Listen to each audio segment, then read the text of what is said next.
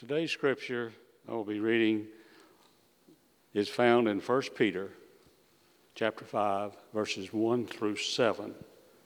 I'll be reading from the NIV. Please hear the word of the Lord. To the elders among you, I appeal as a fellow elder and a witness of Christ's suffering, who also will share in the glory to be revealed. Be shepherds of God's flock that is under your care. Watch over them, not because you must, but because you are willing, as God wants you to be.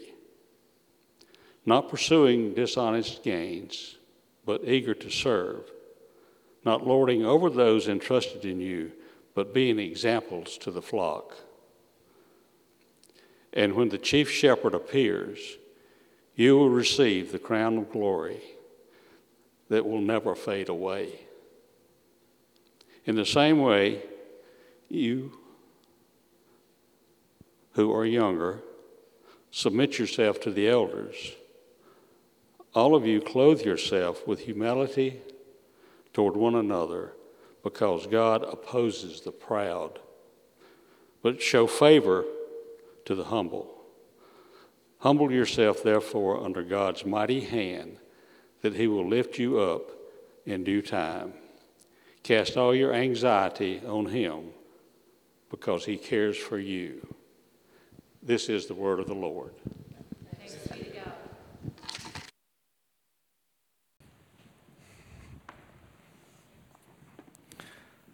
Thank you, Don. Thank you, worship team, for leading us this morning. Good morning, Trinity Church. So good to see you here this morning. Thank you for being here for worship, for coming out on a somewhat of a foggy, rainy morning, a little different than the beautiful day we had last Sunday, but you are here, so thank you for doing that. And just to say an additional word on our missions emphasis for today. We try to do this, by the way, once a month. You can get back into that routine of doing this once a month, where we emphasize one of our mission outreaches and kind of put together all of our local missions for this month. And so that's why you see 5 on that card. And let me just encourage you, as Nick said at the beginning, pick up one of those cards on your way out. Use it to pray for and maybe even volunteer at those ministries. We recognize that we cannot do everything there is to do, meet every need in our community just from our particular church place right here. So we support and we push people out and the help out to these organizations that have specialized in meeting these particular needs that you saw on the screen. So help us with that just by being partners in prayer. And if God puts something on your heart to volunteer and help in a particular way, maybe one of those ministries is just near and dear to your heart, then jump in, dive in, call them up, or email them and offer to help them, because they need those volunteers to keep going, and we want to be a support in that way as well as a church. So don't miss that blessing of that opportunity. By the way, too, for tonight, we didn't put it on the screen because registration and so on is already over, but if you're signed up to come tonight, the Sing Conference is right in here at 6 o'clock tonight, first of 4. If you're missing it tonight, sign up for one of the next ones, or all 3 of the next ones. We're going to do this each month till the end of the year. A great opportunity to come together just in worship and praise and hearing instruction specifically geared to helping us become better worshipers of our God. So don't miss that tonight if you're signed up. Let's go to the Lord in prayer and ask for His help and blessing as we go to His Word. Lord, we thank you for this time together this morning. Thank you for bringing us together. Thank you for giving us this chance to connect with one another. Lord, for those that are watching this service online right now on our live stream, I pray that you would minister to them right where they are too. Connect their hearts to ours and to yours in this time of worship and this time in the Word. And Lord, as we've been singing, we recognize that all that we have is from you, and that we are in desperate need of you in our lives. If it were not for you, Lord Jesus, we would not be able to have this hope and this assurance and this life that we so desperately need. So thank you for being there for us, for being our Savior, for finding us, being the good shepherd who finds us and pulls us back in even when we wander, as we sang about this morning. So, Lord, we just ask for your help even now as we go to your word. Make it understandable to us. Give us the heart and the desire to respond to it, to live it out, to follow what we're hearing and studying this morning. And as I pray, as I always pray, Lord, I pray that you would guard my words, help me to accurately, rightly communicate your truth, what you want us to hear and focus on this morning, and then by the power of your Holy Spirit and your living word, then affect that change in us, move us, and shake us up if we need that. Pull us to you so that we can become more like Jesus today. And all this we pray in the name of Jesus, our Savior. Amen. He did what he always did when he didn't know what to do. Peter went fishing. It was after the Lord's resurrection, and they had seen the Lord. The disciples had seen him, and he'd appeared to them, but they weren't sure what was next. They didn't have their marching orders yet. And so Peter said to a few of the other disciples, well, let's go fishing. That's what he knew best. That's what he'd done all of his life until he met Jesus. And so 6 of the disciples and Peter went out on a boat, went fishing, and the passage in John tells us that they fished all night and they caught nothing. By the way, have you ever wondered why that happens so often in Scripture? These guys who were fishermen, and they couldn't seem to ever catch any fish. But then, in the morning, they see this figure on the shore who calls out to them and says, throw your nets over to the right side of the boat. And when they did, they caught more fish than they could actually haul into the boats. In fact, the text in John tells us, they counted them. It was 153 fish in that one haul of that net. And as soon as that happened, it registered with the disciples. And Peter especially, it's like, this has happened before. This was a miracle that Jesus had done before, and it happened again, and so they knew that had to be Jesus on the shore that told them to throw their nets on the other side. And so Peter, in his excitement, he jumps in the water, he swims to shore to see Jesus. The rest of the disciples haul the nets in behind their boats. And then this extraordinary moment happens. They have a fish fry with Jesus, breakfast on the beach. Jesus had already prepared a fire. He already had fish frying there. I guess he got his own fish. He wasn't waiting on those guys to bring the fish in. They added their other fish in, and here they are, breakfast on the beach with Jesus. Could it get any better than that? Well, it did for Peter, because I think this was still a hard moment for Peter. It had only been a short amount of time since that night when Peter denied the Lord 3 times. And so maybe at that breakfast, he still had a little trouble looking Jesus in the eye. So after breakfast, John tells us, Jesus took Peter aside and he said, Simon, which was Peter's given name, Simon, do you love me? Peter said, yes, Lord, you know I love you. And it was almost like without even saying it, was despite all the things that happened, despite denying you, Lord, I do love you. And then you know what Jesus says? Feed my sheep. Take care of my sheep. And so this happens 3 times, the same questions, the same answers, 3 times. No accident there, I don't think. 3 denials, 3 affirmations from Jesus.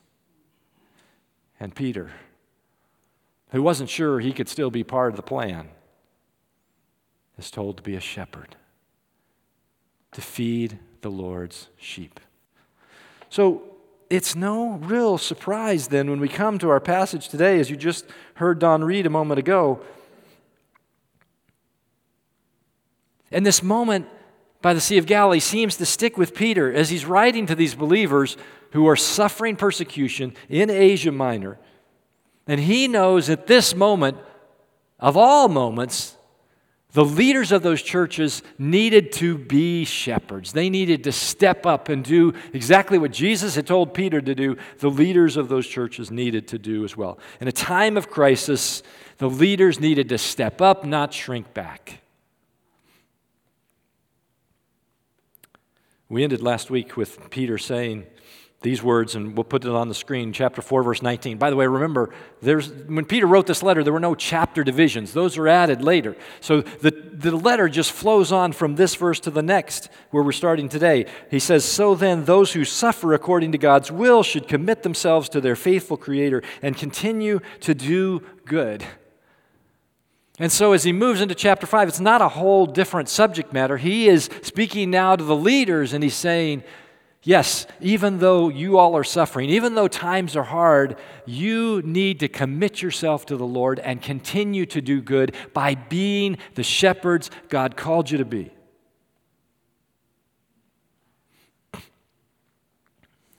We're in our own crisis right now, aren't we? You know this. We've mentioned this, I think, every week. You hear it on the news every single day. Global pandemic, political upheaval, racial tensions, natural disasters, and that's all in addition to whatever craziness may be going on in your own life. And in times like this, Peter is saying to them, and he's saying to us, we need leaders who will faithfully shepherd God's flock. And just on a personal note, I'm so thankful that over these last 7 months, we've had leaders here at Trinity, our elders and our deacons, who have stepped up and who have helped and served in maybe ways they never intended to, never knew they would be called on to serve. And it's also no accident, this is God's providence as well, that we come to this passage in 1 Peter 5, right we're in the midst of nominations for new elders and deacons. This has been God's plan all along. We couldn't have planned this. This is God's plan. And so you're going to hear me reference this, but just know this is where we are as a church. We're right in the middle of these nominations, selecting those who will serve in these leadership capacities over the next few years. And this passage speaks directly to them. We need to take this process seriously. And I'm asking you to pray for our staff, for our elders, for our deacons, for other ministry leaders here at Trinity Church, the shepherds that Peter talks to today. And we need to hear what he says, because Peter tells us what kind of leaders the church needs, but he also tells us what we as a church should be as God's flock. So don't just tune out and say, oh, I'm not an elder or a deacon or a pastor, so this doesn't apply to me. No, because the passage speaks to all of us as the flock of God as well. And so I invite you to turn to 1 Peter chapter 5. If you're not already there already, take a Bible, follow along, follow on your phone or electronic device, whatever you have with you today.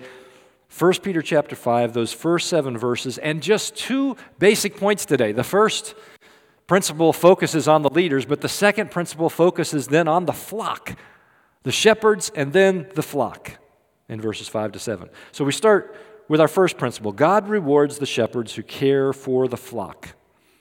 God rewards the shepherds who care for the flock. Verse 1, to the elders among you I appeal as a fellow elder and a witness of Christ's sufferings, who also share in the glory to be revealed.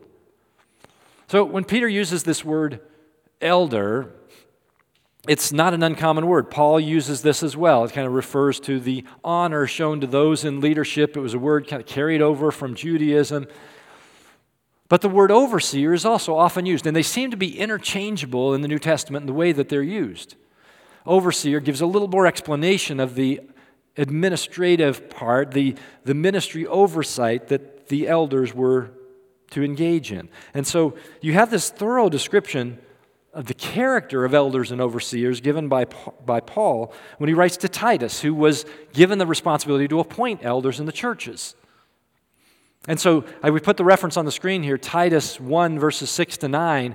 We're not going to read that, but I encourage you to go and read it. If you're a member of Trinity and you're going to be nominating somebody to be an elder here, then you need to read through and pray through this passage, because Paul describes the character traits of an elder in a church. In our day, we also use the term pastor. So elder we use, overseer, we don't use that term as often. Pastor is very common. Pastor simply translates to the word shepherd. It's another word for shepherd.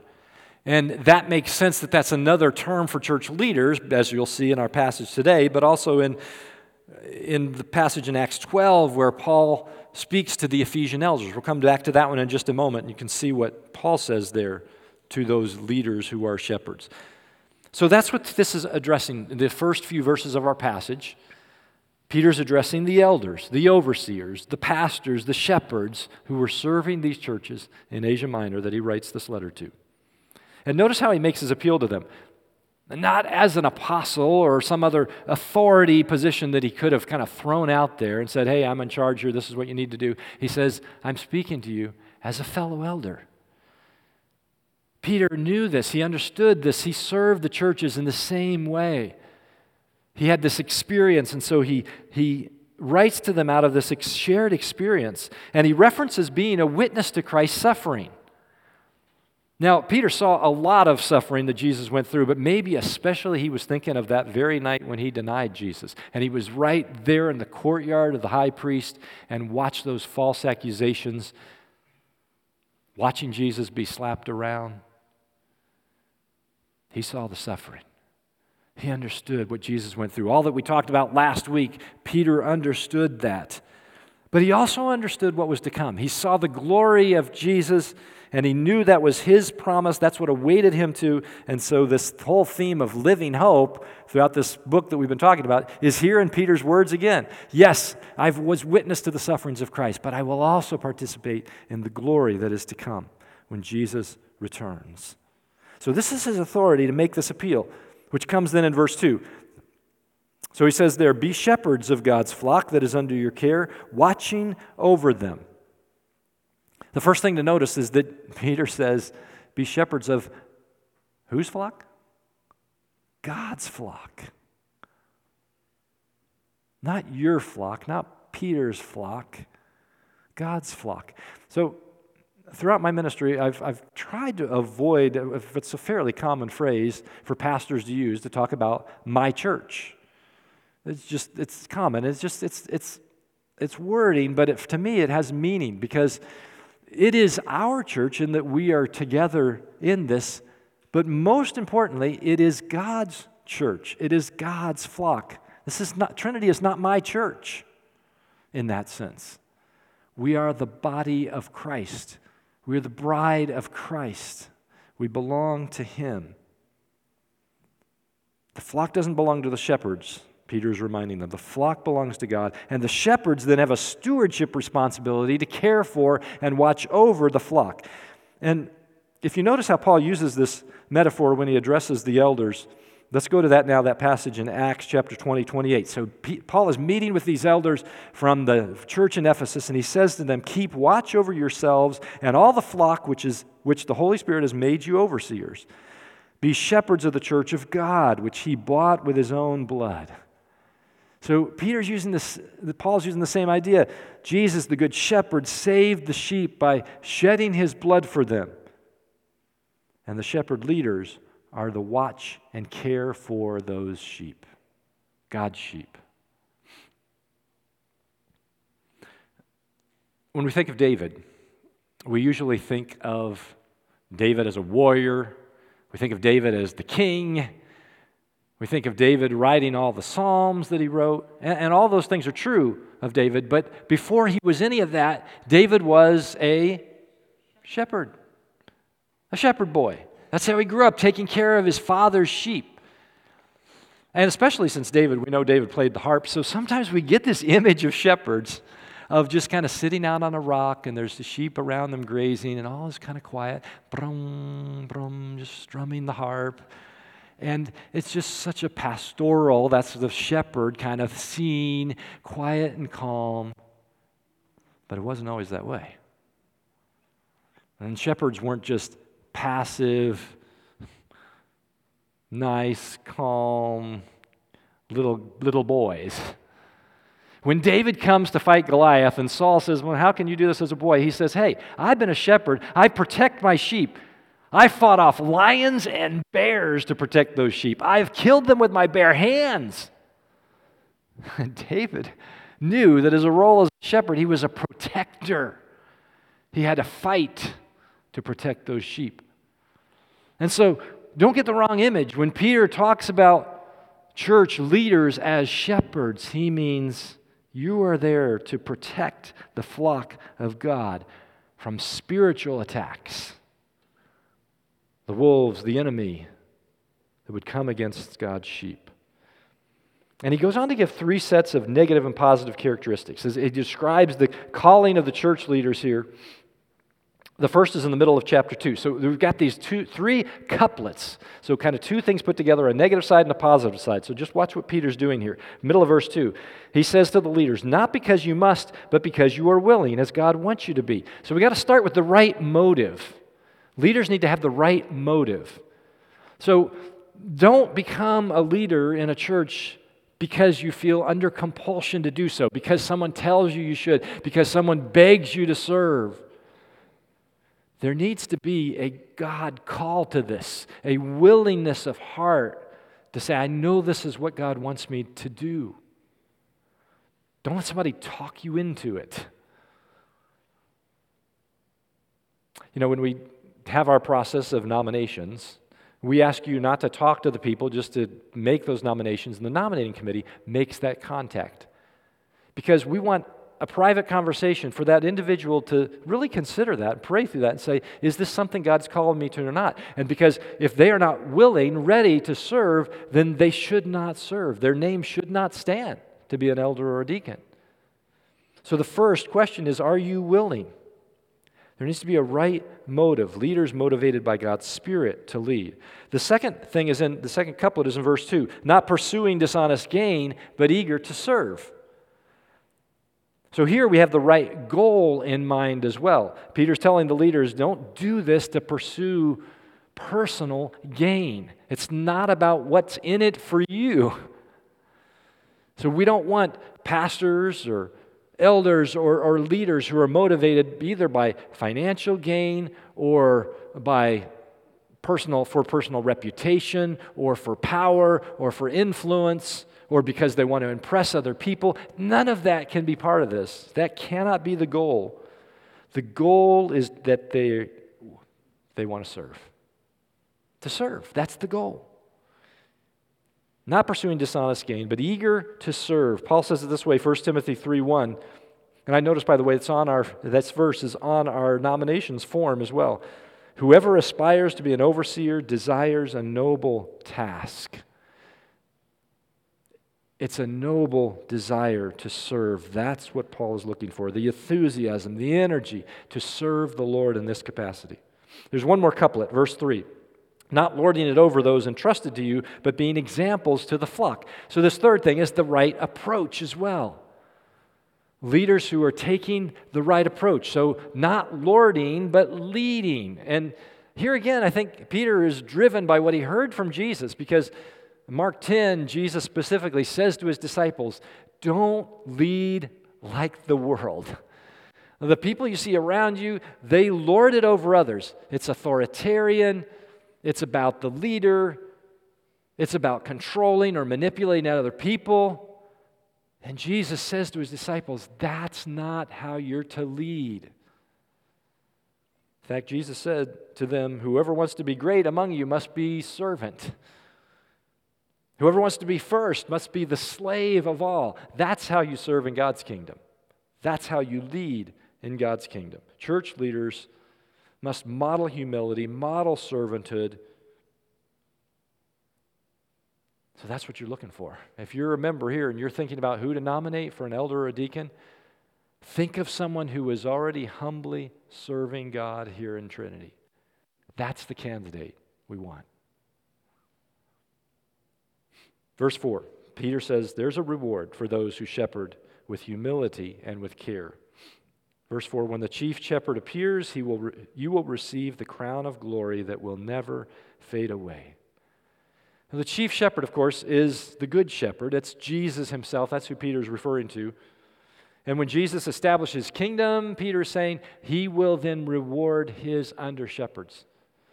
Which, by the way, reminds us, for one thing, there may not be a lot of earthly reward for those who serve in the church right now. Sometimes it's thankless service. But the reward comes from Jesus. He will reward when the time comes. Those who faithfully care for his flock will receive, he says, a crown of glory that will never fade away. So I think probably what Peter had in mind was what was the typical athletic rewards, the crown that they would wear like in the ancient Olympic Games.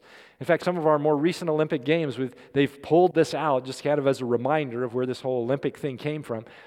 And it's this wreath of laurel leaves. But it was live, it was cut, so eventually it would fade and it would die. And Peter's saying the crown of glory that God has for his leaders is not like that. It won't fade, it won't pass away, because it's the glory of God.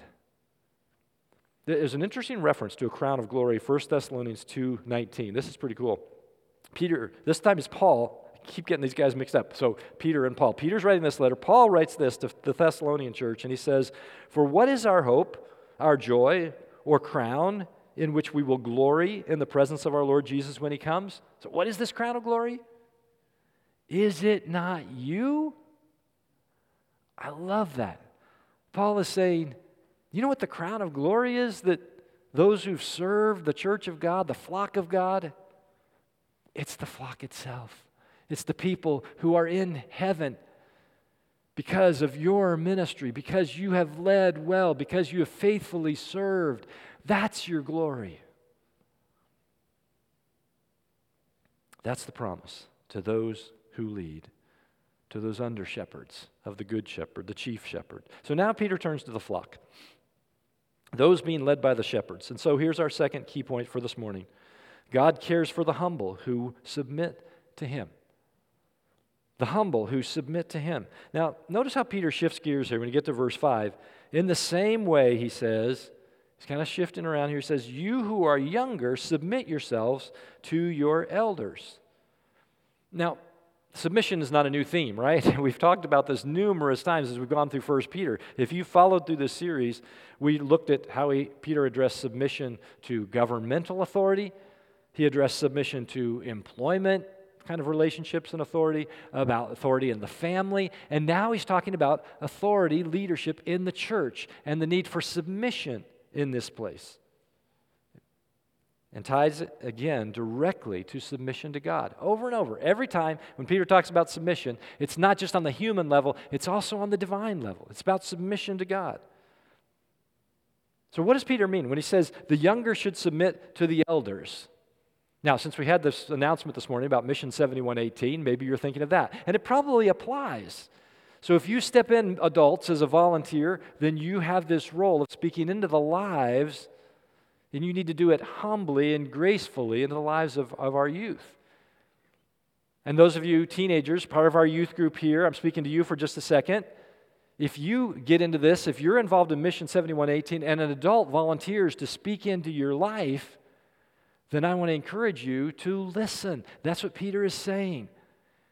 If the elders of your church family take time to speak into your life, then listen to them. They have something to share with you.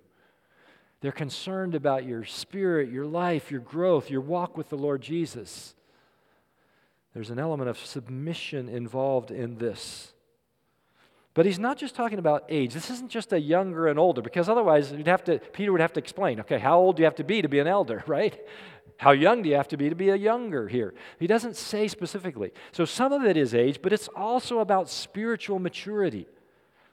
He's saying those that have been chosen to be leaders because of their spiritual maturity, then there should be a submission that happens as a result of that. The church should be placing spiritually mature individuals in positions of leadership, and then when they do, the church as a whole, we should be in submission to those spiritual leaders that God has put in place.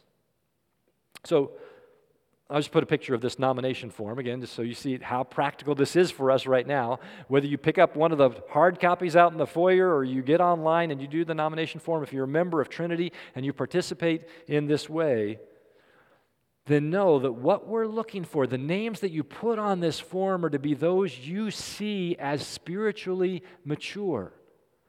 We don't put an age on there. You don't have to be such and such an age to be an elder. We want spiritual maturity in our elders and in our deacons. And then, as they are elected, as they are placed, please pray for them, support them, encourage them. Follow their leadership. Peter goes on then to address all of his readers. So now he speaks to the shepherds and the flock alike.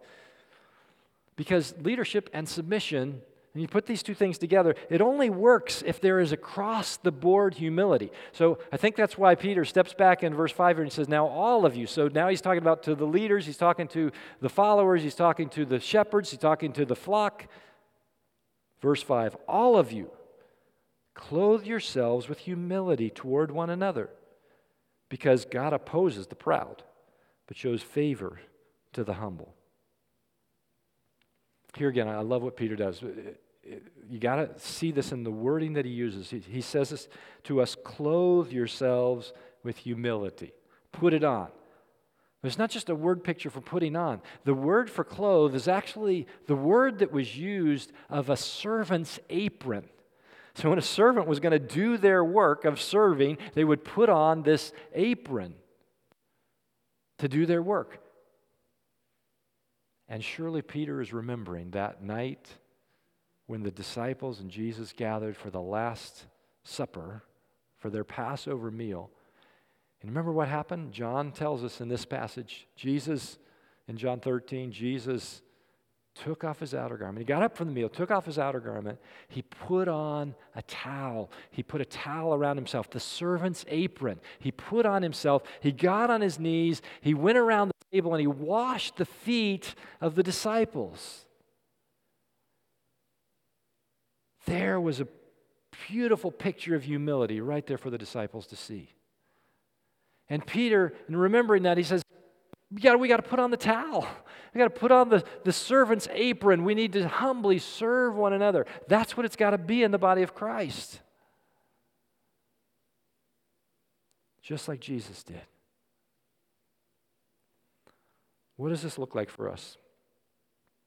I like the really short definition of Charles Spurgeon, who said, humility is to make a right estimate of oneself. A right estimate of oneself. So it's not to demean yourself. Humility doesn't mean I think terrible of myself, I have nothing to offer, I have no gifts, I have no abilities, I can't do anything. That's not humility. That's demeaning what God has put into you. So a right estimate of oneself is to say, yes, I acknowledge that I have sin, I have failures, I have flaws, I acknowledge that. I need God's grace, but I also am thankful for the gifts God's given me, for the ways that God has worked in me, for the calling He's placed on my life.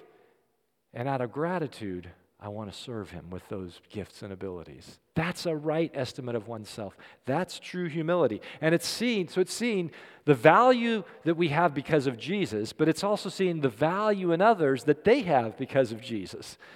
That's why it's humility toward one another in the church. And that's why Paul says, think of others more important than yourself, because you're seeing the value of Christ in them as well. So why is it so important to do this? Why do we have to put on humility in our lives? Well, Peter goes on and quotes a proverb here again, Proverbs 3:34, to make his point. And he says these words that are right on the screen again. God opposes the proud, but He gives grace. He shows favor to the humble. The proud find themselves, he says, and the proverb says, in direct opposition to God's purposes and plans, which is not a good place to be, by the way. You don't want to be in opposition to God. That's what got Satan thrown out of heaven. It's because of this kind of pride. But the opposite is also true, that the humble find themselves in God's favor. That's where we want to be. Humbling ourselves before Him so that His favor, His blessing comes on our lives. In fact, Peter goes on in verse 6 to articulate the blessing. He says, humble yourselves, therefore, under God's mighty hand, that He may lift you up in due time. So here again, like I said, it's about submission to God. That's what Peter circles back around to. He says, humble yourself before God under His mighty hand, which is an interesting phrase too, because in the Bible we see God's hand as a word picture for His discipline, His punishment, His power, but it's also a picture of His love and His care.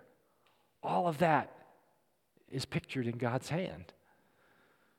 The hand of God administers discipline in your life, but it's also His hand that will bring deliverance, as Peter says, at just the right time. When God knows you need it most, He will deliver.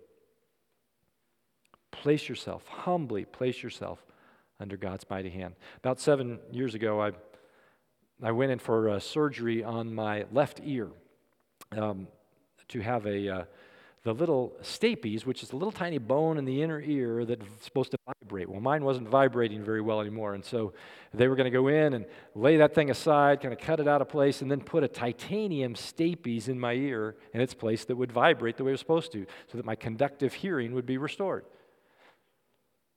So I went into the surgery, and they put me under mostly, not quite all the way. So there's this, if you've ever been in that, it's a weird state. So you're kind of aware of what's going on, but you can't really do anything about it. You can't move, you can't really speak. You're just vaguely aware of your surroundings. I submitted myself to the hand of the surgeon. I submitted myself to that team. I let them drug me. I let them put me on that table. I let them dig into the side of my head through my ear. Why would I do that? Because by humbling myself, submitting myself to that, my hope, my expectation was that at the end of that surgery, I would be woken back up. I would be restored. I would be lifted back up, and my hearing would be restored, which it was.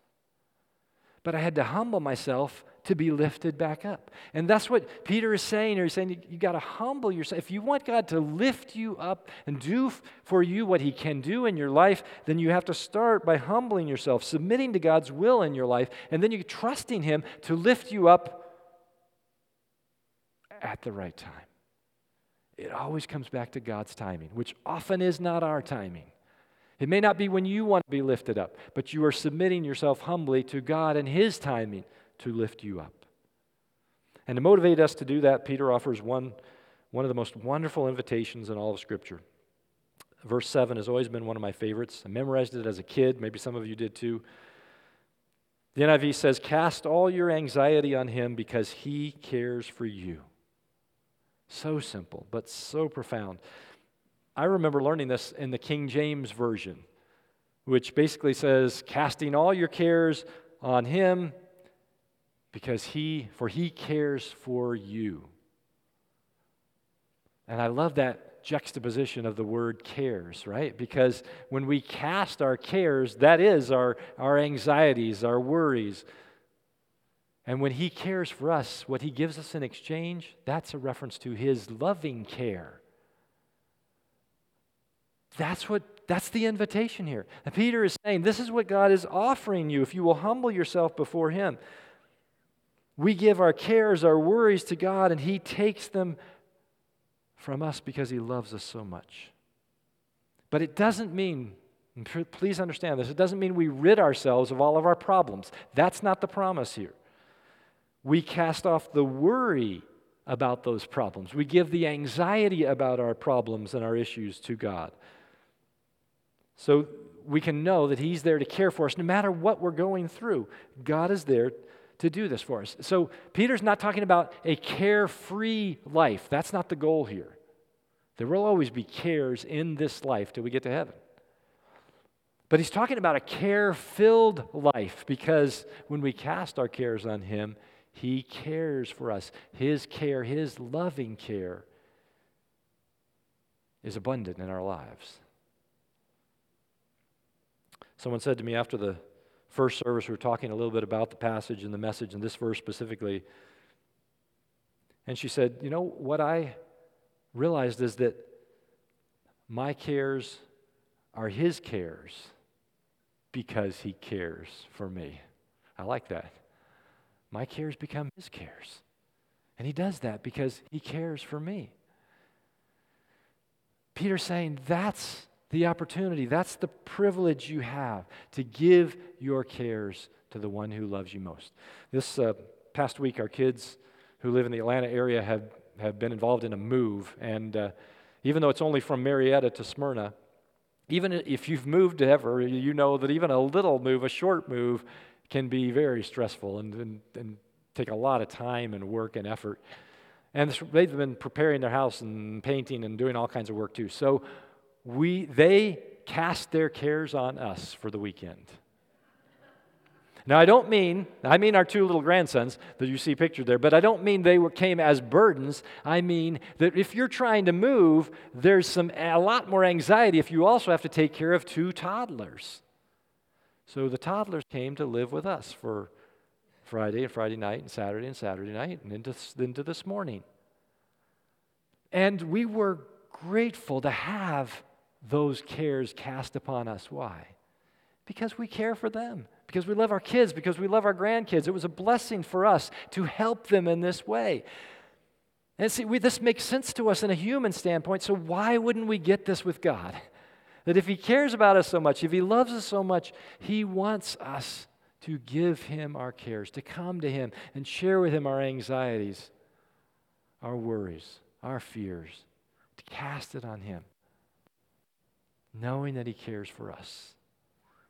This is one of the beautiful promises, one of the beautiful invitations of Scripture. And if we understand that on a human level, how much more does our Heavenly Father love and care for us? Why hesitate?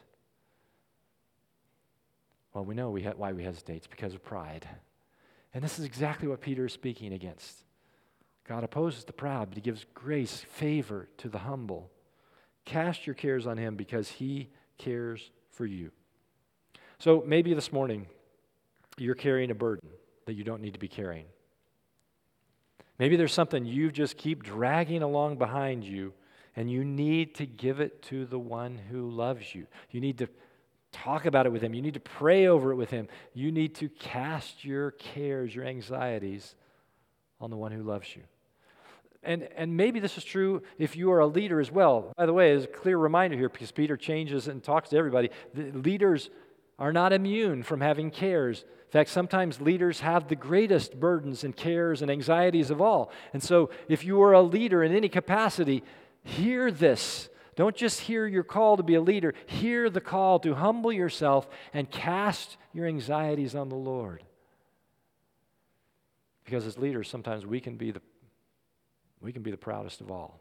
We can have the toughest struggle with pride that keeps us from asking for the help that we need.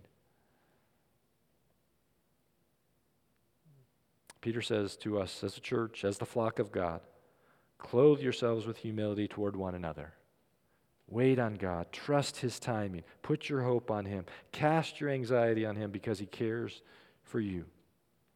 So, like the recipients of this letter from Peter, maybe you're suffering something right now. Maybe you identified with what we talked about last week. Maybe there's a fiery ordeal going on in your life right now. Or maybe there's just some nagging anxiety, worries that are holding you back. Whatever it is, the message from Peter is very clear. And it's a message from the God who loves you this morning. Cast your anxieties on Him because He cares for you. Humble yourself, and He will lift you up in His time. I'm going to ask the worship team to come on forward and get ready to lead us in this last song. And I just invite you to a prayer response. You can sing it, you can pray it right where you are. I'm going to open the altar this morning too. We haven't done this a whole lot because we've kind of been staying in our pods and our places over the recent months. But this morning, maybe this is how you need to humble yourself. You need to come to the prayer bench or to the stairs and just kneel and pray. And if you do, please feel free to do that as we're singing. Or maybe it's just right where you are, but think about what God is doing in your life. Think about what you are carrying that you need to be casting. Humble yourself this morning. Wait on Him. That's what this song talks about. So let the song minister to you as well, even as you're thinking and praying through this. Let me give you a few of the words of the song. It says, I will wait for you, speaking to God, I will wait for you. Through the storms, through the night, I will wait for you, I will wait for you, for your love is my delight. God cares for you, He loves you. He wants you to come to Him this morning. Let's stand, let's pray, let's respond. whatever you need to do with the Lord this morning.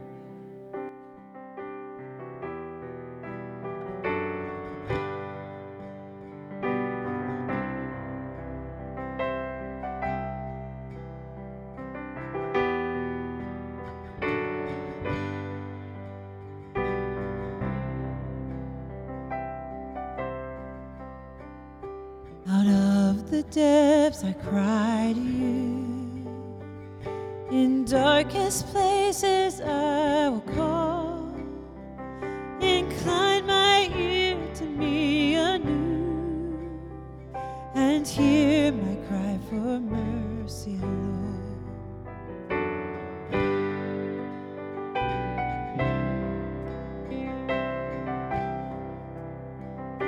Were you to count my sinful ways, how could I come before your throne? Yet full forgiveness meets my gaze. I stand redeemed by grace alone. I will wait for you. I will wait for you on your word. I will rely. I will wait for you. Surely wait for you till my soul is satisfied.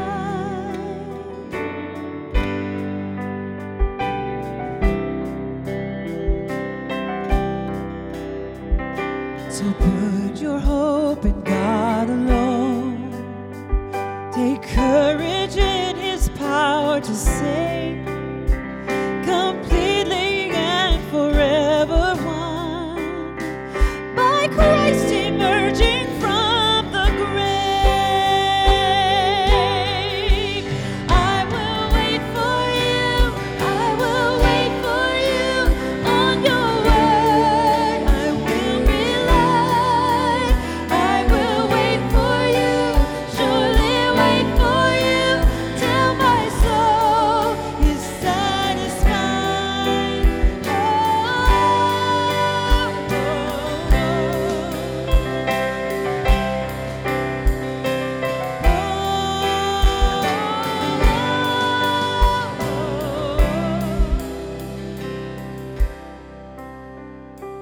Steadfast love has made a way, and God Himself has paid the price, that all who trust in Him today find healing in His sacrifice. That all who trust in Him today find healing in His sacrifice. Let's tell Him we're going to wait for Him.